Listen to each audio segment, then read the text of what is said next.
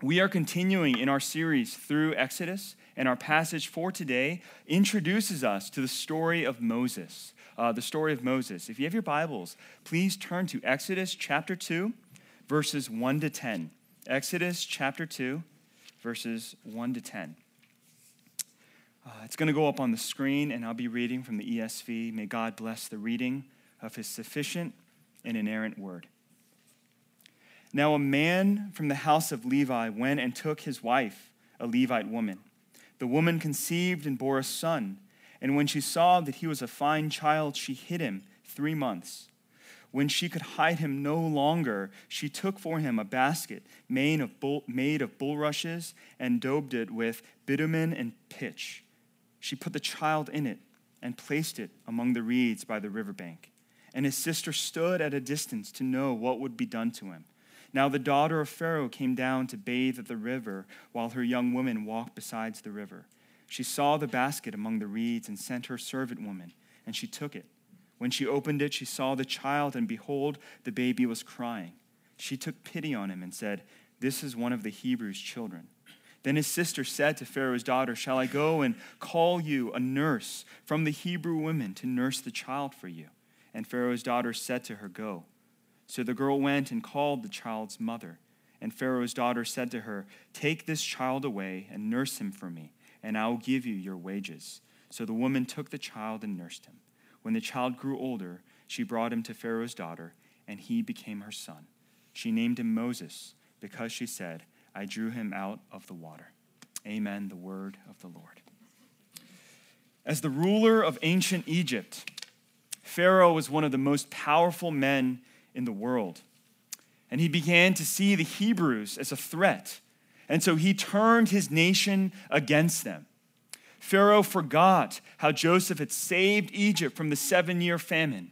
He ignored the gratitude of the former Pharaoh and all of the blessings, all of the rewards that Pharaoh had issued for Joseph and his people and the Hebrews. And in an effort to stop Israel's growth, this new Pharaoh decided to enslave them, to oppress God's people. But God was ever with his people, and he blessed the Hebrews. He caused them to multiply even more. Frustrated, Pharaoh devised a plot to have the midwives do his dirty work. And he commanded the midwives to kill every baby boy at birth. If it's a girl, let her be. If it's a boy, kill him.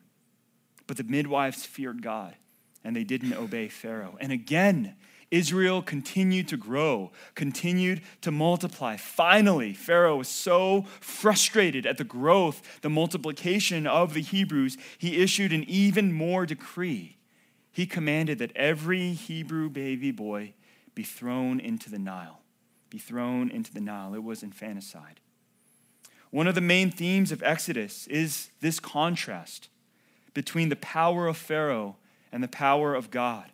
And just as we saw last week in chapter 1, it is God, not Pharaoh, who has the final word. And as we unpack today the story of Moses, I have 3 points. They're not just 3 headings, they're actually 3 points for the note takers. The first point is this, that God calls us to respond to adversity in faith. Okay, God calls his people to respond to adversity in faith. The second is this, God displays his power through weakness. Okay? He doesn't fight power with power all the time. Often we see in the scriptures, he displays his power through weakness. And finally, that God works through, not despite our circumstances. Okay? God works through our circumstances, not just despite them. Now, before we get into the text, I want to ask a very important question. What is faith? Okay? What is faith? Have you ever kind of paused to just think about that? What is it really? I mean, we talk about it, we sing about it, we know it's really important to the Christian life, this idea of faith, but what does it mean to have faith? What does it look like to express it? And as I crafted this first point that God calls us to respond to adversity in faith, I've crafted it in a way to try and help us understand what it means to have faith. You see, when I was first writing the sermon, the first draft of this point was, God calls us to respond to adversity with faith. Okay, different preposition, all the teachers, you guys know the difference there, right? So at first it was, with faith, to respond to adversity with faith. But as I kept kind of reflecting upon it, I realized that can be a little misleading. As if when trouble comes our way, we pull out our faith. Make sense? If adversity comes, trouble comes, and we just reach into our pockets, reach into our hearts, and we say, here is my faith to combat that adversity. Kind of like putting out a fire with water or curing a disease with medicine. But here's the thing, guys. Faith is not like a thing. It's not a tool. That's not how faith works in our lives. It's not just something you pull out when you need it. Rather, faith is trust. It's belief in something. It's belief in someone. It's an inner disposition of the heart and mind, and your faith is expressed through words. Your faith is expressed through your affections. Your faith is expressed through your actions. Faith is not the agent. Faith is not the object. Rather, faith connects us to something. Faith is always placed in something. And that's why it's more helpful to say we respond in faith or we live by faith, right? Not live with faith or we respond with faith. There's a nuance there, but it's very, very important. For example, every time you take a trip on a plane, on an airplane, you place a certain amount of faith in the pilot and the plane to get you from point A to point B. The Boeing 737s have had their kind of public faith shaken after a series of actually, I don't want to smile about it, mishaps. But right now, the public has very little faith in Boeing airplanes, right? And so you could have a lot of faith, or you can actually have a little faith in a pilot or a plane. But if you have enough, you'll actually get on the plane. Okay, you'll get on the plane and you'll hope for the best, right? But here's the thing. If the pilot is competent, if the plane is sound, then you will arrive safely. Okay, it's not based, the plane isn't going to land based on your faith. Okay, it's based on the object of your faith. The competence of the pilot, the soundness of the plane. It's absurd to say that your faith flew you from LA to New York. No, you took a plane. The pilot flew you, but you believed. You had faith in the plane. You had faith in the pilot to get you there safely. That's how faith works. It's an inner disposition. It's an operation of the mind and the heart, and you place that in something. It's not just a tool. It's not just an object. Well, in the midst of tremendous adversity, in the midst of danger, Moses' parents, who were from the house of Levi, they lived in faith and not in fear. Think about this. They knew their child would be born a slave. If you were a parent, would you think twice about that? Husband and wife, you're like, wait, we already have Aaron. Moses was the third of three children. There was already Aaron. There was Miriam. Should we go for a third? Knowing this child is going to be born a slave. Knowing that he would be oppressed. Knowing that his work would be bitter and hard under these ruthless Egyptians. Would you family plan differently? They had faith. They had faith. It didn't stop them. They knew that there was a 50-50 chance that their child would be born a boy and in danger of being thrown into the Nile, but they persevered. They lived and raised their family in faith. Hebrews 11 mentions the faith of Moses' parents. This is what the author of Hebrews says about the faith of Moses' parents. By faith, Moses, when he was born, was hidden for 3 months by his parents because they saw that the child was beautiful and they were not afraid of the king's edict. They were not afraid of Pharaoh's command to throw every boy into the Nile. This brave couple had more faith in God than they had fear of Pharaoh. They disobeyed Pharaoh's command and they hid their child for 3 months by faith. And we're reminded today that faith is so important in raising a family. It takes faith to pray for a child. It takes faith to try and conceive. For many couples, that journey of trying to have a child, it takes months, even years. It can be filled with heartache and sorrow, but it takes faith to persevere. It takes faith to raise your children and send them out into the world, whether it's their first day of school or their first day of college. Parents, it takes faith to drop off your kids and for them no longer to be under your every, moment of watching and care. Whether you're walking your baby from the maternity ward or walking your baby down that wedding aisle, we all need faith. Parents can be afraid of so many things that can happen to their children. And that's why so many parents are helicopter parents nowadays, right? Helicopter parents just always watching them, never leaving them out of their sight, wanting to know exactly what's going on. I'm wondering what kind of parent I'm going to be. Am I going to install spyware on my kid's phone and want to know? Well, I don't know, yeah. We're so afraid that something might happen to our beloved children, something bad, something terrible.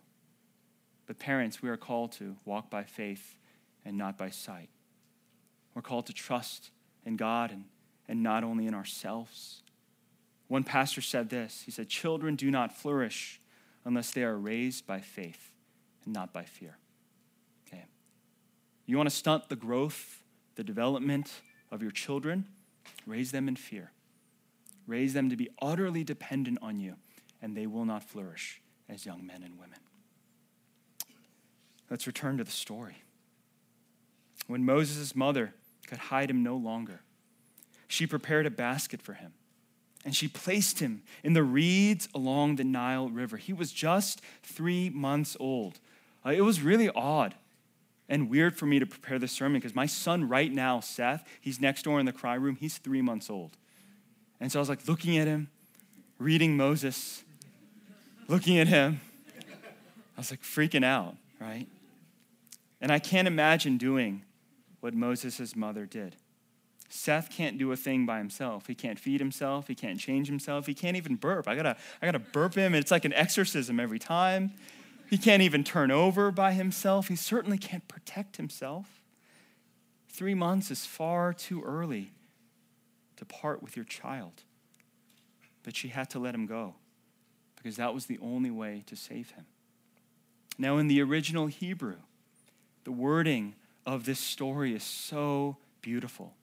It's so powerful. You see, Moses' mother prepared a basket for him. She made it waterproof. She put tar and pitch around it to prepare it to float on the Nile. And the word for the basket is tevah.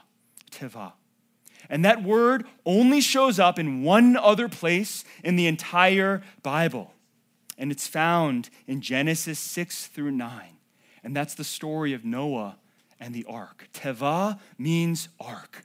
Tevah means ark. And so what Moses' mother did, she placed her son in a little ark, hoping and believing that God would spare her son just as God spared Noah and his family from the flood. She knew that the water could destroy her son. She knew that the Nile would be dangerous, but she had faith that God was able to save. God saved Noah in the ark.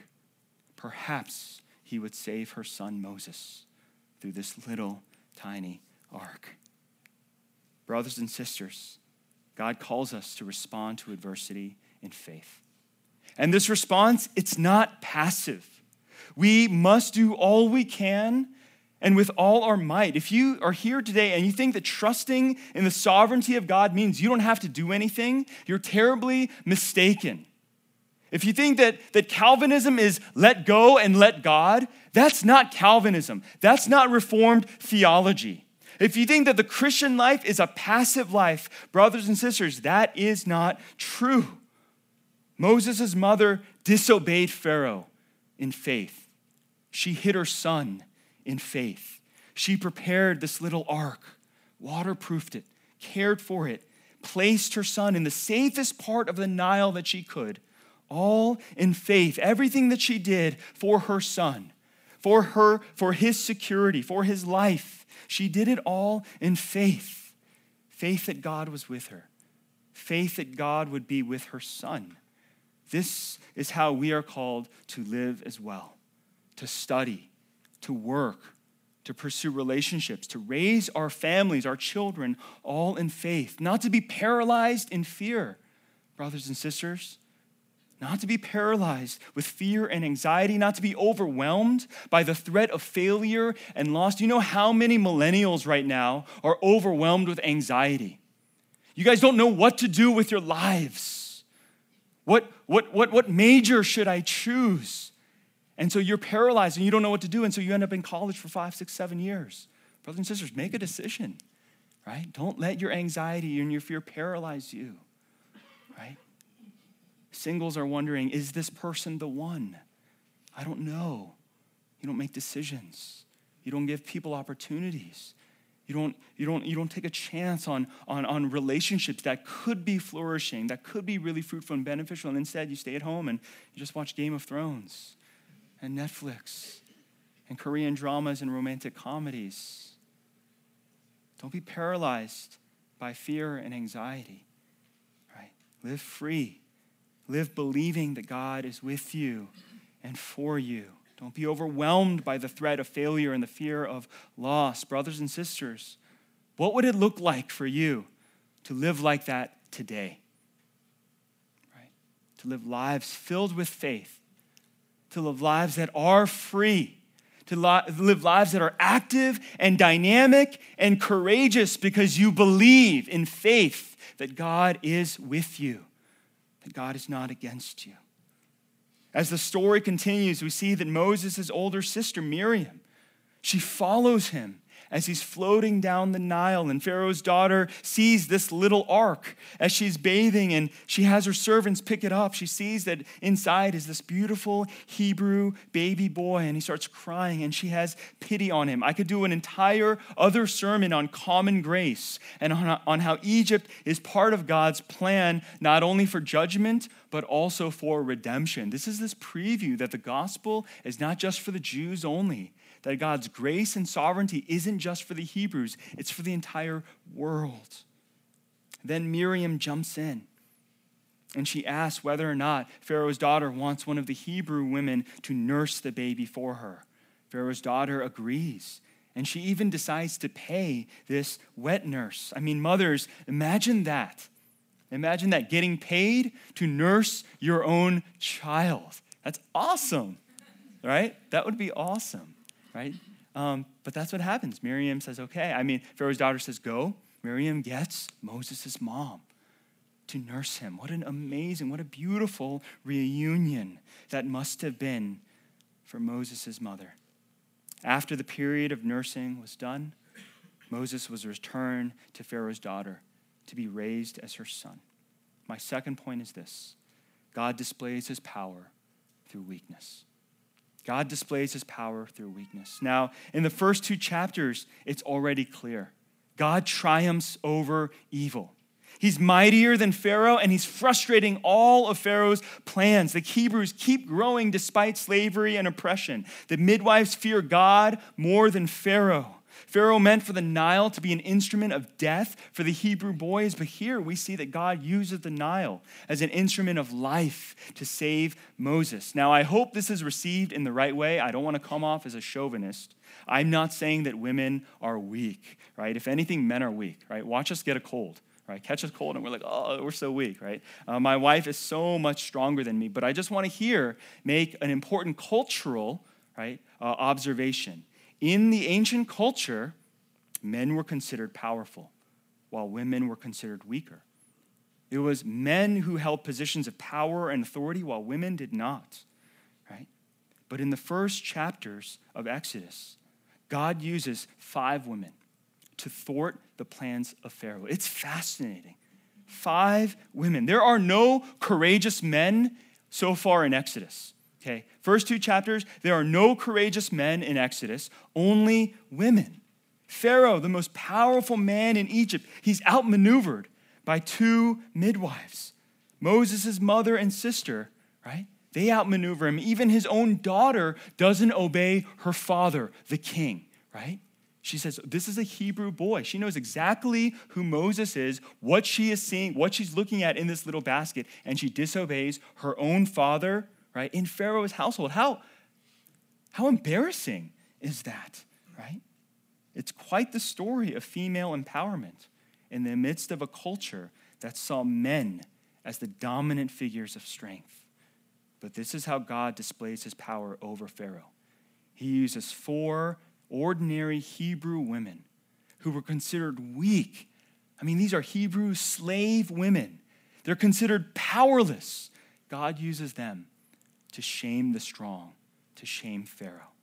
Maybe Pharaoh should have been more worried about the Hebrew women than the Hebrew men, right? He was like, man, we got to kill off the Hebrew boys so that these men don't cause me problems. He should have been thinking about the women, right? These vigorous Hebrew women.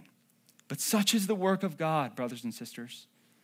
Such is the surprising work of God in this world and in our lives. He uses weak things to shame the strong, right?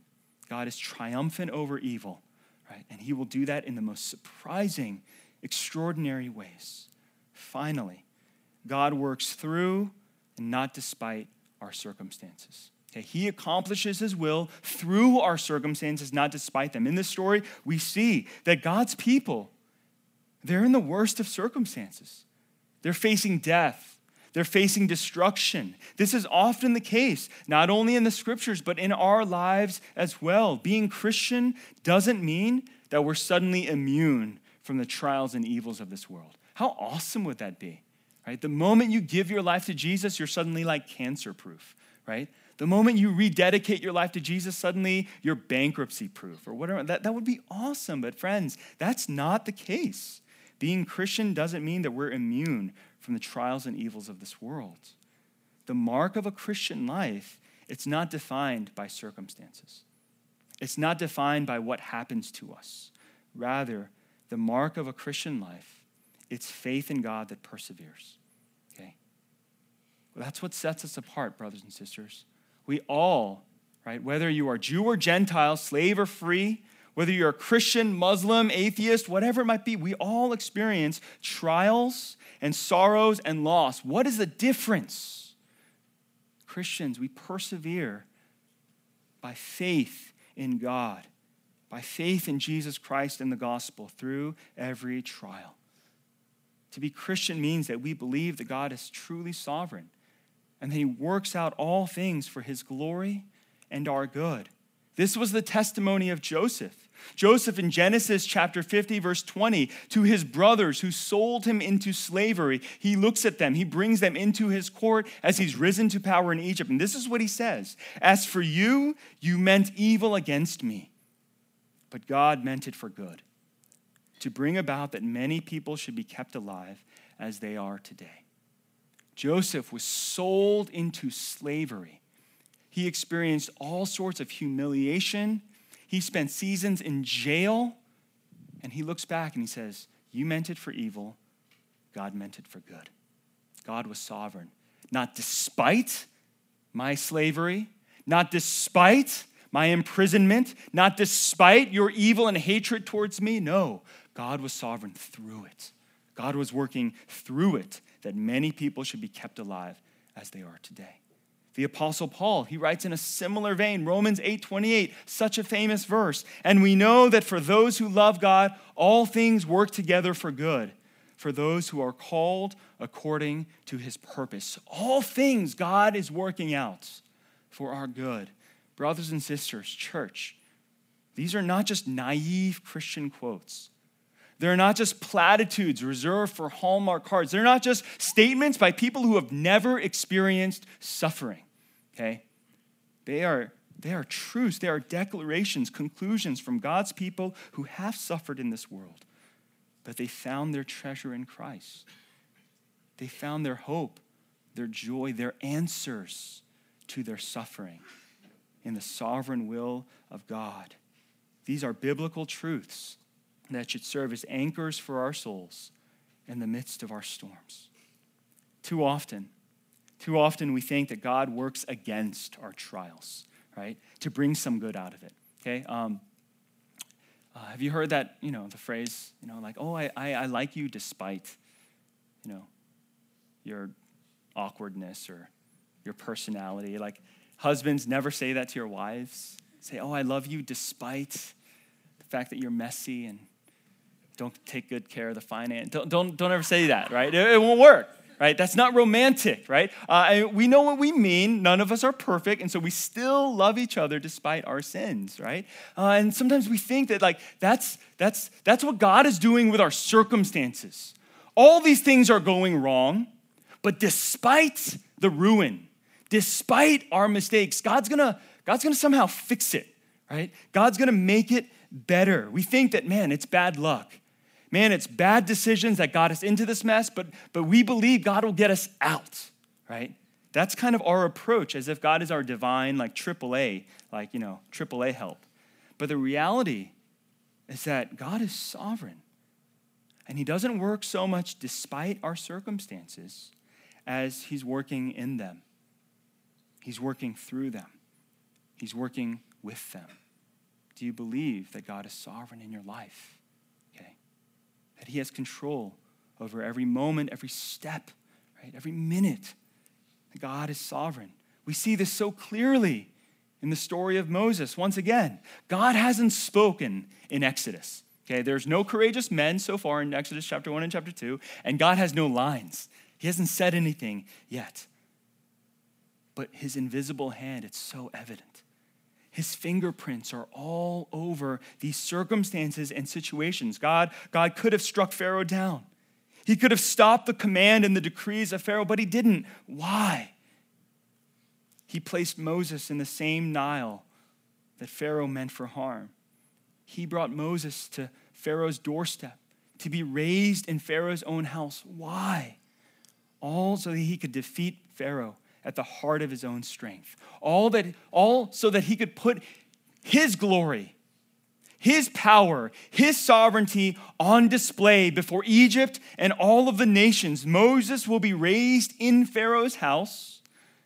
He will acquire all the necessary skills, knowledge, and abilities to serve not Pharaoh, but to serve God as a great redeemer for his people. Brothers and sisters, the same is true with the gospel of Jesus Christ. We are saved not despite the death of Jesus, but precisely in the death of our Lord. Okay? The death of Jesus, it wasn't an accident, right? It wasn't just merely the will of Pontius Pilate and the will of the Jewish leaders. God was sovereign. He ordained that his son would go to the cross. Jesus was born to die. And it's by his wounds we are healed. One commentator writes, Christ triumphs over death because he first endured through death, right? Friends, the cross was no accident. Yes, it was horrific. Yes, it was terrible, but it had a divine purpose.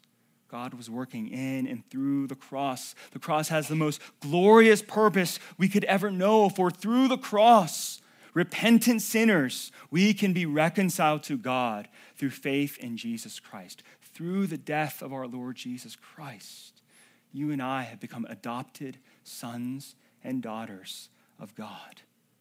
God doesn't work despite our circumstances. No, he works in and through every single one. And if this is true, let me offer one closing application. Question: what circumstances are you going through right now in your life that are causing you to question God? You're saying, God, why? Why is this happening? And if you're sovereign, why are you allowing this to happen? You may be confused about his will. You may be frustrated with his timing. You may even be here and you're angry with God. You're angry with his work in your life. My prayer for you is not simply that he would change your circumstances. I don't want his work in your life to be that shallow, that's superficial. My prayer is that you would endure through that storm with faith, that you would continue to trust in Jesus as the object of your faith. I'm not telling you to take pleasure in the pain. That's masochism, right? Christians, we're not masochists. We don't have to smile as we're suffering, okay? That's not the word today, but I'm calling you to endure in faith. I'm exhorting you to believe that your God is sovereign and he has a purpose for your circumstance right now. Would you believe in that? Would you seek his sovereign will? Would you trust in his sovereign grace in your life? Would you believe that as hard and as difficult and as dark as things might feel in your life right now, that he is still good? That God is light and in him is no darkness at all. And God in his sovereignty, God in his grace, God in his goodness and in his wisdom, he has led you to this specific circumstance. And as he has led you, he will surely lead you through it. He's led you to it. He will lead you through it, brothers and sisters.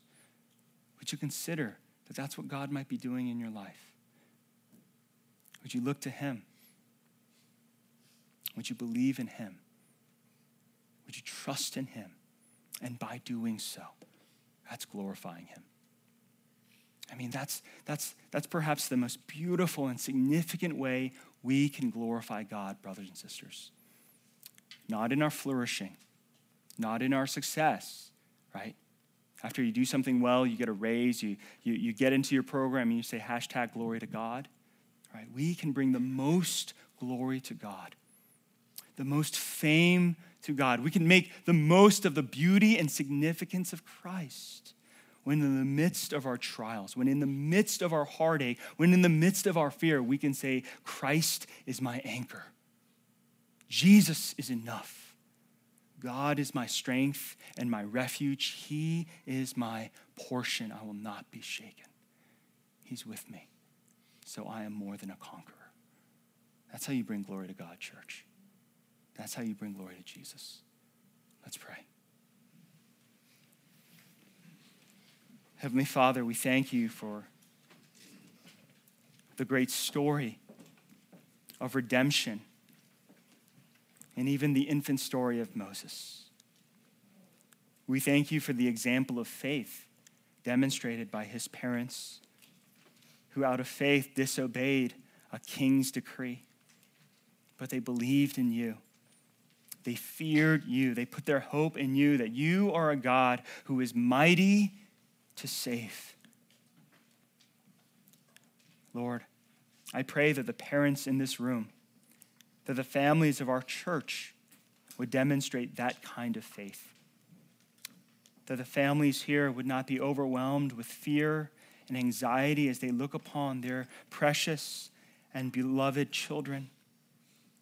That they would not cling to them and grip them as their own, but they would know that they are yours. They are your beloved, and you care for them. You cherish them more than we ever could. And so help us to raise our children in faith.